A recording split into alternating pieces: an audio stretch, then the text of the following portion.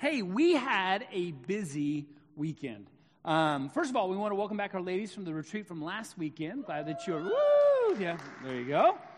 Great things, and we'll hopefully have a little update about that in the weeks to come. We'll give you kind of an update on that, but it was just great to hear all the things that took place. Yesterday, this room was transformed, plus the fellowship hall, into Giftique, and this place was full and packed, and people were in here, and just so good to see all the pictures and to see what's going on. So if you get a hold of Vicki, give her a big squeeze for all the work, all that she did to make it happen. It was just beautiful, and we want to see that, all right? And by the way, be with Artie, because he's had to put up with Vicki, so just, how that whole works. Hey, Rooted Group, we were able to be a part of Make a Difference today. Our Rooted Group, we were doing a service project over here in Newark. It was so good. We got to team up with a Girl Scout troop, and it was just awesome. So just proud of our Rooted Group. Also, yesterday morning from Cedars, a group went over to the Second Chance Shelter and fed the people over there and got to bless them as well. And then finally, over at the Rodriguez's, we had a cooking class for our junior hires led by Catherine, who's one of our home church ladies. And if you haven't seen the videos, go online on Facebook of all these kids cooking and learning how to cook. It was just awesome.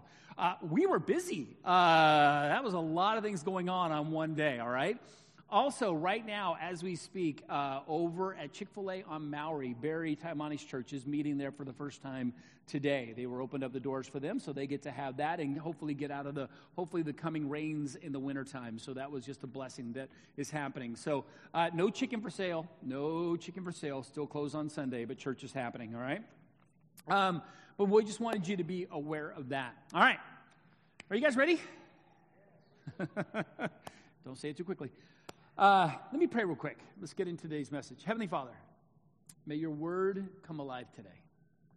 We need it so desperately. And I pray this in the name of your beautiful Son. Amen. So we have been going through this series called Equipped. 36 weeks. And we're at week 34. No? Yeah, 34.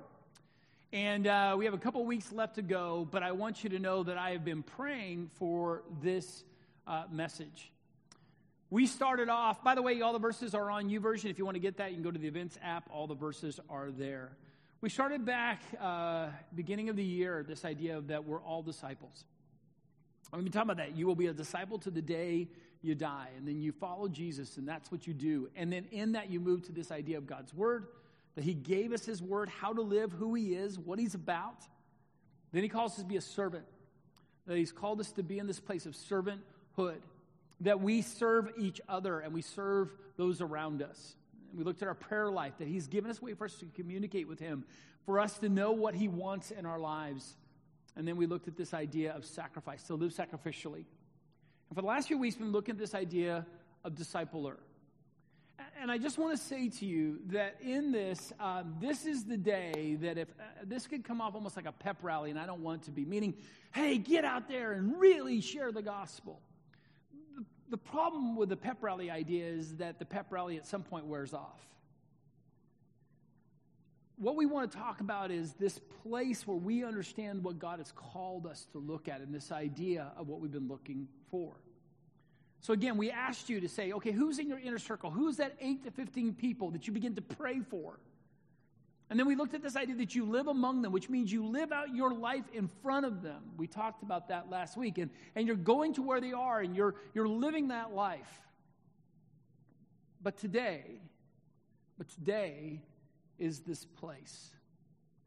This place where you have to, at some point, open your mouth and tell people the good news of Jesus Christ.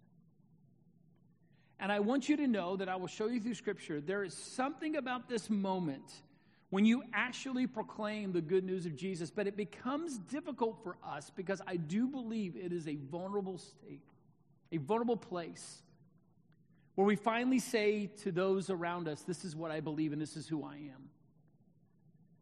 But at some point in this whole journey, we can have programs and we can live among people, but at some point you got to look at those people that you love and you got to tell them the good news. So let's open this up. Matthew 28:19 through 20.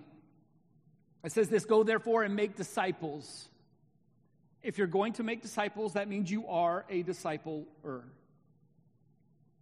You're making disciples of all nations, baptizing in the name of the Father and the Son and the Holy Spirit, teaching them to observe all that I've commanded you. That is the other part, is that we're in this process of helping them understand who Jesus is, understand what truth is, understand all the elements of it. But to do that, you have to have that conversation with them. And behold, I'm with you always to the end of the age. So in this journey, there's this moment where you're going to say, look, you are going to have these conversations. Now, to do that, I want to start with a passage. I want to start with a passage I think that's going to help us greatly. It's Romans chapter 1, verse 16. It says this, "For I am not ashamed of the gospel." For I am not ashamed of the gospel.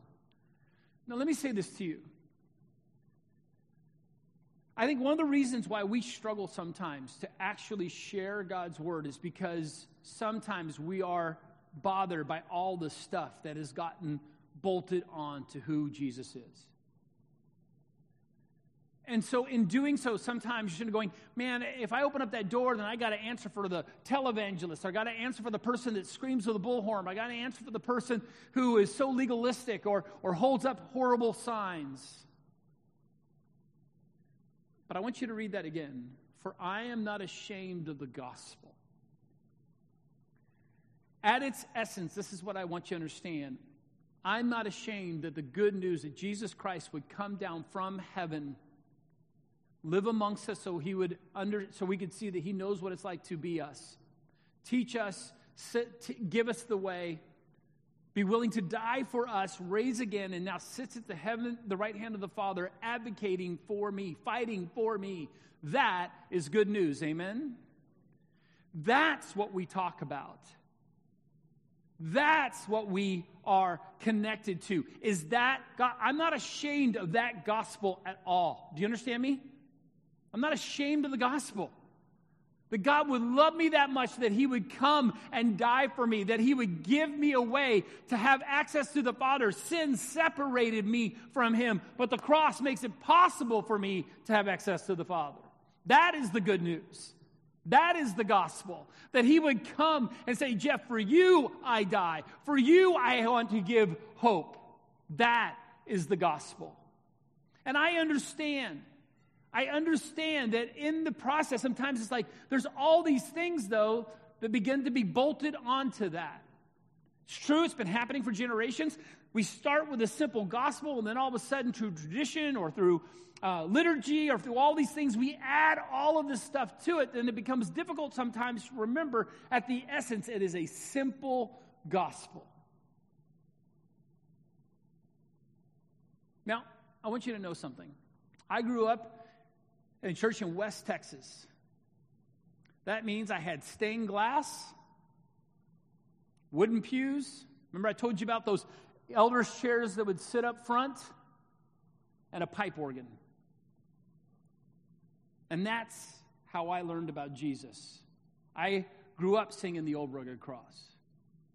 That's what I knew. And by the way, if that song comes on, you have to understand it touches my heart. But we can easily turn around and say, well, the only way you can come to Jesus is if you're sitting in a wooden pew looking at stained glass and singing the Old Rugged Cross. Because it's easier for me to bolt that stuff onto that and say, that's what true Christianity looks like. In all reality, my boys grew up with songs that touched their hearts, and when they hear those songs, it touches them. And by the way, they're not touched by the Old Rugged Cross the way that I am. Because what happens is that God meets people in different ways, because that's the gospel. But if I told my boys, no, you must listen to the Old Rugged Cross, that's the only song, or that song from that genre is the only time you're going to know, I could miss it. And so what happens is we miss some of the issues of we try to say, no, what Jesus really likes is this style of music. Do you know something? I don't know if you know this or not. The pipe organ, when it came to the church resisted it because they thought it was the world coming into the church. The pipe organ. Does that sound familiar? It just keeps repeating, folks. What do we think the new is? I remember when we went to projecting songs up on the wall. I almost had a church split over it. I'm not kidding. Because we weren't using the hymnal. But what happens is we miss sometimes the fact that, by the way, I love the hymnal. But we miss sometimes we can make those things more sacred, and what we're doing is we're bolting onto things where we go, wait a minute, let's suppose, what's the gospel? Jesus Christ came as a baby, born of a virgin, so that I might have life. That's the good news. So when you have Paul write, "For I am not ashamed of the gospel, for it is the power of God for the salvation to everyone who believes." To the Jew first and also to the Greek. I'm not ashamed of the gospel. And what we need to understand is that yes, churches can look different. Some pastors wear robes, some pastors wear suits, some pastors wear this. But the idea is this: is his name proclaimed? Is the good news preached? Is truth uplifted? And is hope given to a people who are lost? See, that's what I want us to understand. Are we ashamed of the gospel? Because at some point you're going to have to look at somebody and go, yes, I believe what I'm telling you. I believe in a book that was written thousands of years ago. I believe the truth that is found in it. I believe in the God who would come and would send his son to be a sacrifice. I believe in a virgin birth. I believe that he has come and set his church up and said, listen, the gates of hell will not prevail against it. I believe these things. And so in doing so, what we do is we share the gospel. But what the problem is that people come in and go, well, what about, and what about, and what about? You go, no, I get that. We'll get there. Let's just start with the good news of Jesus Christ. But you've got to be able to speak into that moment. I want to show you this. This is 2 Timothy chapter 1, verses 8 through 12. This is the section. We're only going to deal with verses 8 and 12. You can read through and see the context. But I want to show you verses 8 through 12. This is Paul writing to Timothy, by the way. Therefore, do not be ashamed of the testimony about our Lord. Not only am I not ashamed of the gospel, I'm not ashamed of the testimony about our Lord Jesus Christ. Therefore, do not be ashamed of the testimony about our Lord, nor of me, his prisoner, but share in suffering for the gospel and the power of God. But if you jump down to verse 12, it says this: which is why I suffer as I do. All that stuff in between is why he's suffering. Watch what happens, though. But I am not ashamed, for I know whom I have believed. If you believe that Jesus Christ has set you free, do not be ashamed when you get the opportunity to tell someone about your story. This is who I was before I met Jesus. This is what my life was about. I met him, and this is what he's done with me. I'm not ashamed of what Jesus has done in my life. I'm not ashamed of the person who would die on the cross. I'm not ashamed of my Lord. I'm not ashamed of the one that would give me hope and give me life. There are so many people that are looking for hope. They're looking for a way out, and you have it. Do not be ashamed of the one that would die for your sins. Do not be ashamed. And that's what it's talking about. It says, I am convinced that he is able to guard until the day what has been entrusted to me. So if we're going to come to this moment where we want you to know who your inner circle is, that 8 to 15, we want you to live among them, there's going to be a moment where you're going to have to sit down and look at them and go, look, can we talk about this? Can I tell you the good news? Can I tell you why I do what I do? Can I tell you why God transformed my life? And it's because of the person of Jesus Christ, who I am not ashamed of. And I want you to know about. I want to share this with you. I do think, though, that when you get to that moment, that vulnerable moment where you're going to tell someone your story and you're going to tell them who Jesus is, there is a hesitation, and we've all felt it. I don't know if we feel like we're going to look silly. I don't know if we're going to feel like we don't have the right words. It's just going to be this awkward moment. Let me kind of make it simple for you. Have you ever been to a restaurant that for the next couple of weeks you told everybody about? Like you went to a place, you're like, I got to tell them, oh, it's amazing, right? Here's what you did. You went to a place, you had an experience. That experience really touched you. You went to somebody else and said, look, because of this experience, I want you to go experience what I experienced. That's all you did. You had an experience at a restaurant. You really enjoyed it. It touched you. You told other people, this is what I experienced. I think you should go experience. That's all this is in telling other people. I experienced Jesus Christ. It has touched my life, and I want you to experience what I have experienced. It's this moment of just saying, look, something happened in me. It's my story, but I want you to have a story as well. But that moment of vulnerability becomes difficult. Watch this. This is Colossians 4, verses 3 through 6. At the same time, pray also for us that God may open to us a door for the word. This is Paul. By the way, you're going to find out he's in chains, saying, hey, I want you to pray that God will open up a door so that we can share God's word. That's what he's praying for. He's asking for opportunity. Look what he says. At the same time, pray also for us that God may open to us a door for the word to declare the mystery of Christ, on account of which I am in prison. Watch this. This is what he's praying for. That I may make it clear, which is how I ought to speak. When the opportunity comes, I pray that I make it clear. I don't bolt on all the other junk. I don't make it about things that are not important. I make it clear. This is Jesus who saved me, which is how I ought to speak. Verse 5, walk in wisdom toward outsiders, making the best use of the time. Which means, as I look to someone who's outside of the church, I am looking at them going, how do I best speak to them? I'm going to make use of that time. How do I best speak to them? Watch verse 6. Let your speech always be gracious, seasoned with salt, so that you may know how you ought to answer each person. This is what he's saying. He's saying, look, pray that there's opportunities, but when you speak, take responsibility. Let your speech be seasoned with salt. Seasoned with salt, and be gracious, because you get this opportunity to tell the good news. Pray that when you get a chance, that God, would you let my words be useful? Let me think through how I can speak to this person as clearly as I can. But here's also where I want us to get to. Ephesians 6, 19 through 20. It says this. And also for me, meaning this is a prayer, saying pray also for me. That's what was right before that. That words may be given to me in opening my mouth boldly. This surprised me the first time I read it. Paul is asking to be bold. Nowhere do I watch the story of Paul and see a lack of boldness. Nowhere. He just seems to be bold. He just goes into a situation with boldness. But notice, in these moments, what he's asking for is that you pray for him that in opening my mouth boldly to proclaim the mystery of the gospel. Because I do think that Paul feels that rub that we feel.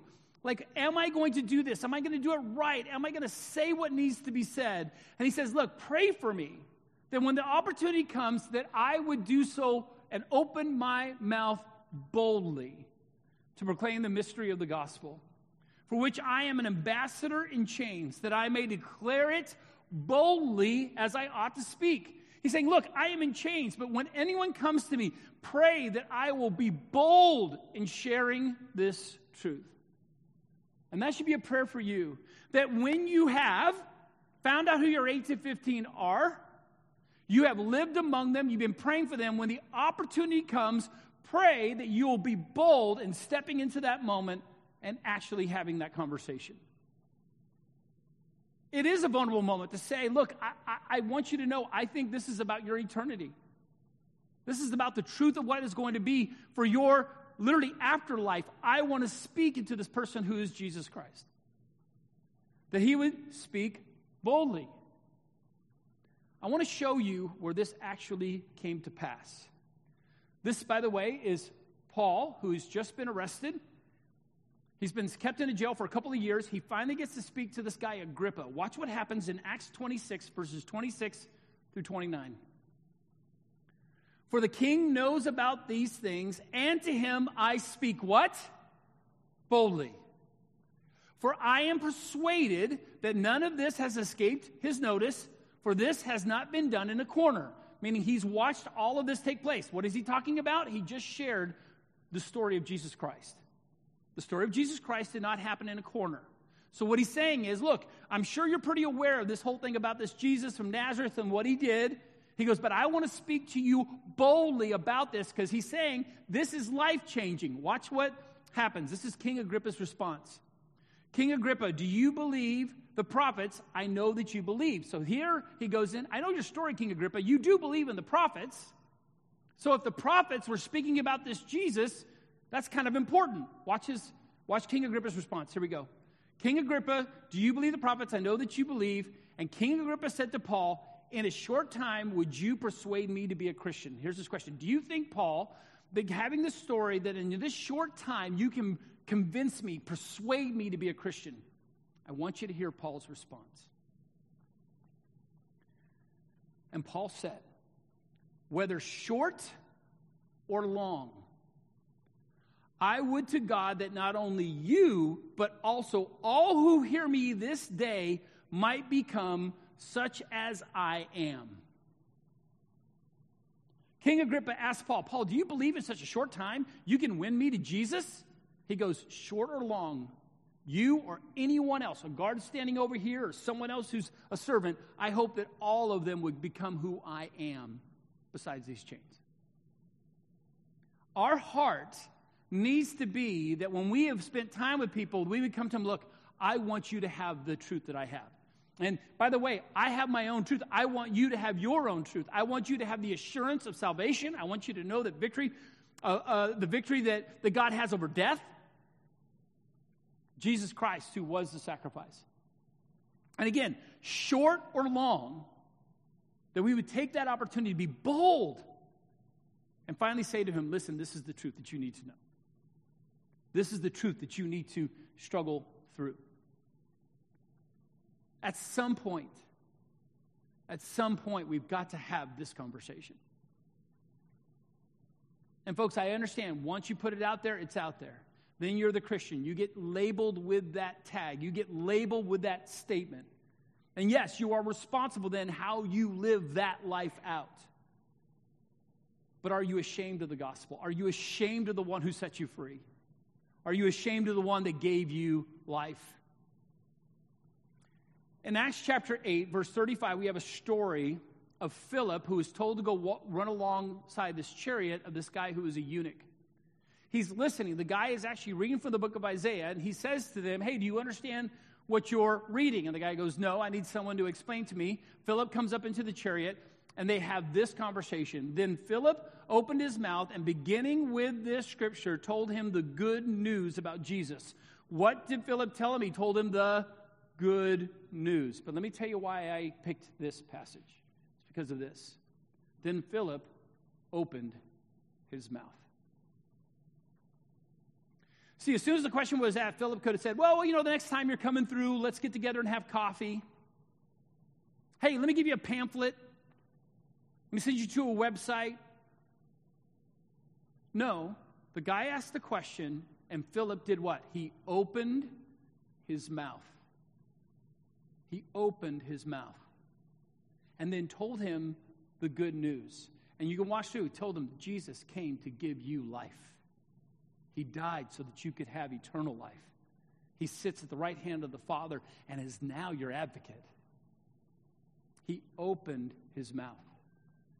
So, I want to give you some other places where people opened their mouths. This is Acts 2:14, talking about Peter. Peter, who, by the way, just before them, 50 days before them, denied Jesus, was ashamed of Jesus, said he didn't even know who Jesus was, stands in front of thousands and says this. But Peter, standing with the 11, lifted up his voice and addressed them, men of Judea and all who dwell in Jerusalem, let this be known to you and give ear to my words. He opened his mouth. And by the end of the day, 3,000 people had given their lives to Jesus Christ.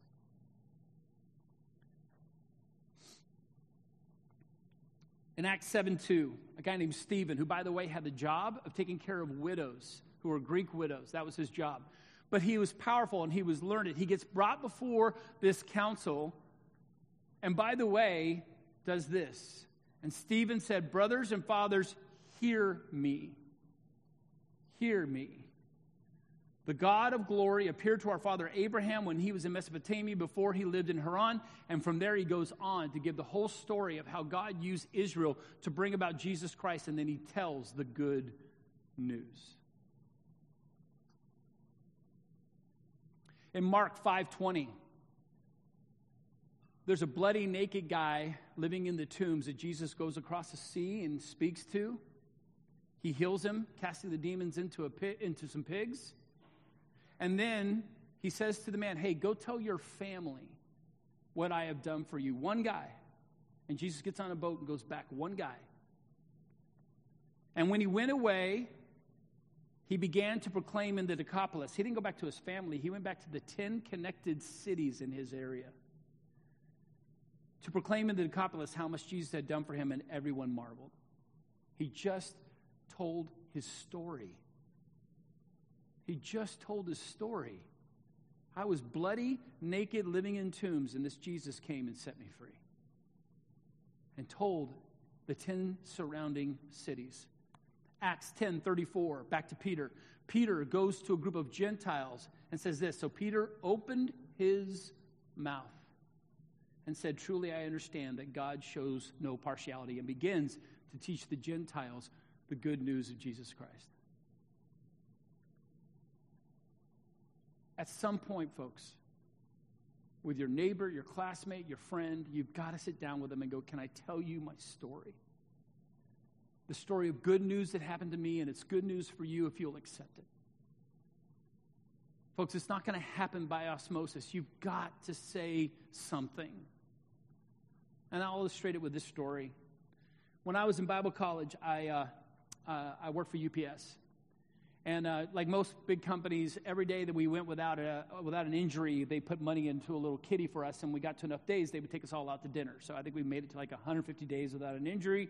And so they took us all to dinner. And so went to a restaurant, there's probably about 20 of us or so sitting around. They all know that I went to Bible college. But the way it started was they went to take the drink orders. And they started with the person with my left, which means I was going to be the last one. Does that make sense? I was going to go all the way around the table. Again, this is not against an alcohol issue. This is just the reality of it was just alcohol, beer, this, all the way through. And all of a sudden, I'm getting tense because all of a sudden, I'm going to be the one guy, right, that orders a soda. Does that make sense? Like all of a sudden, I'm going to be the one left out kind of a deal. So they go all the way around, and they got to me, and I said, yes, I would like a Dr. Pepper, which, by the way, is the best drink out there, just so you are aware. So I ordered my Dr. Pepper, and by the way, and this is what happened. All of a sudden, guy in chair number 3 goes, hey, can I have a Coke? And the guy in chair number 9 says, hey, can I have a soda? All of a sudden, all these other guys, who, by the way, under the pressure had ordered alcohol, all of a sudden, there's a whole group of them that changed their orders. Why? Because one person made it okay. By the end of the night, chairs moved. We're now down here at this end of the table. This is happening at this end of the table.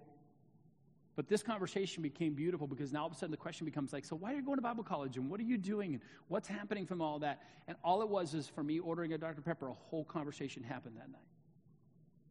And I want you to know there's more people around you that would love to share the gospel. If, by the way, you would step up and just share your story, they would jump onto that as well. But they're afraid.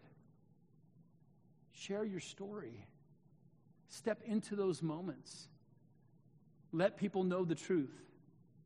In 1 Thessalonians 2:8, we read this.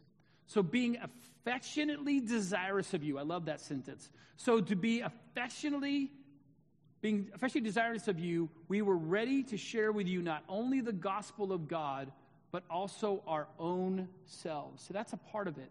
You just don't go to people and share the gospel. You're sharing you. Because in sharing you, it makes sense of the gospel because maybe your life transformed. You're not the same person that you were. Jesus actually started changing the things in your life to share with you not only the gospel, but also our own selves because you become very dear to us.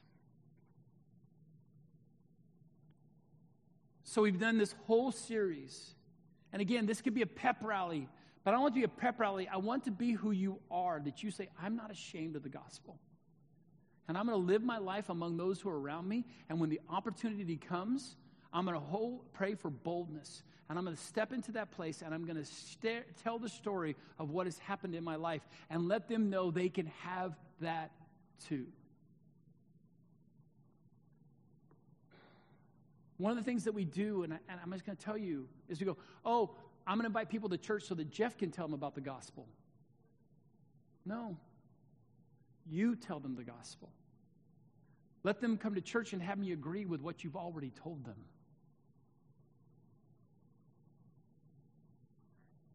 Our last passage is Romans 10, 8 through 15. Romans 10, 8 through 15. But what does it say? You're going to get the gospel message here just in this. Watch this. The word is near you, in your mouth and in your heart. The word is in you, it's in your mouth and in your heart. Let me tell you something. What you need to tell people is already here. This is the word of faith that we proclaim. Because if you confess with your mouth that Jesus is Lord and believe in your heart that God raised him from the dead, you will be saved. For with the heart one believes and is justified, and with the mouth one confesses and is saved. For the scripture says, everyone who believes in him will not be put to shame. Will not be put to shame. For there is no distinction between Jew and Greek. For the same Lord is Lord of all, bestowing his riches on all who call on him. For everyone who calls on the name of the Lord will be saved. But this is what I want us to get to, verses 14 and 15.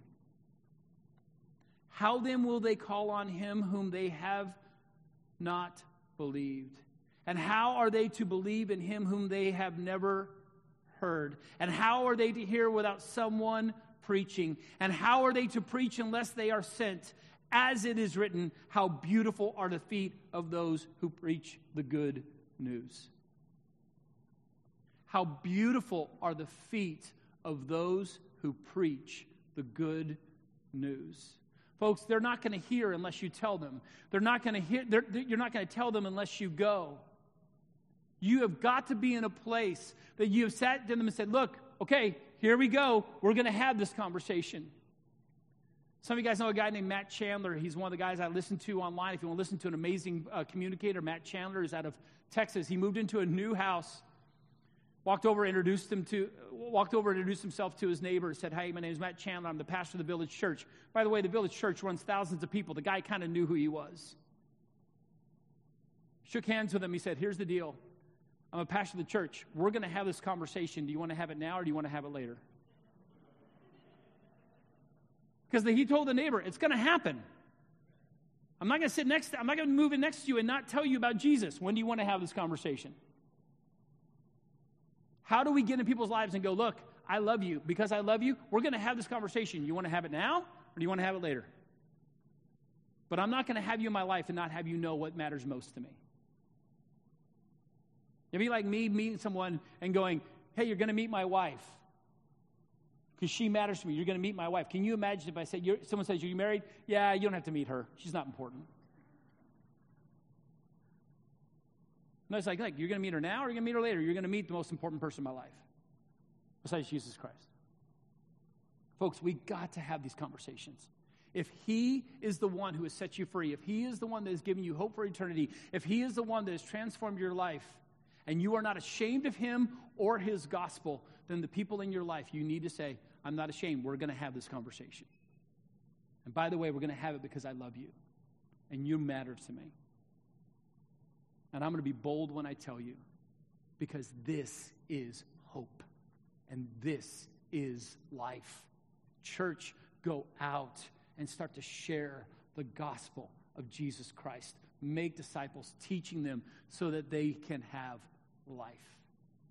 And with that, let me pray for you. Heavenly Father, we thank you. We thank you for your truth. We thank you that you come to us and desire us, that we are the mouthpiece, that we get to give this incredible treasure in this jar of clay. We get to tell people of your Son who came and died and lived among us so that we would know what it was like to have him be one of us. And yet he was without sin. Yet he died for us and took our sin away. He sits now at your right hand, and he is advocating for me at this very moment. Heavenly Father, make us bold, make us strong in telling other people of the truth that is in them. Father, I don't save anybody. All I do is I tell them of the truth, and then you take care of it from there.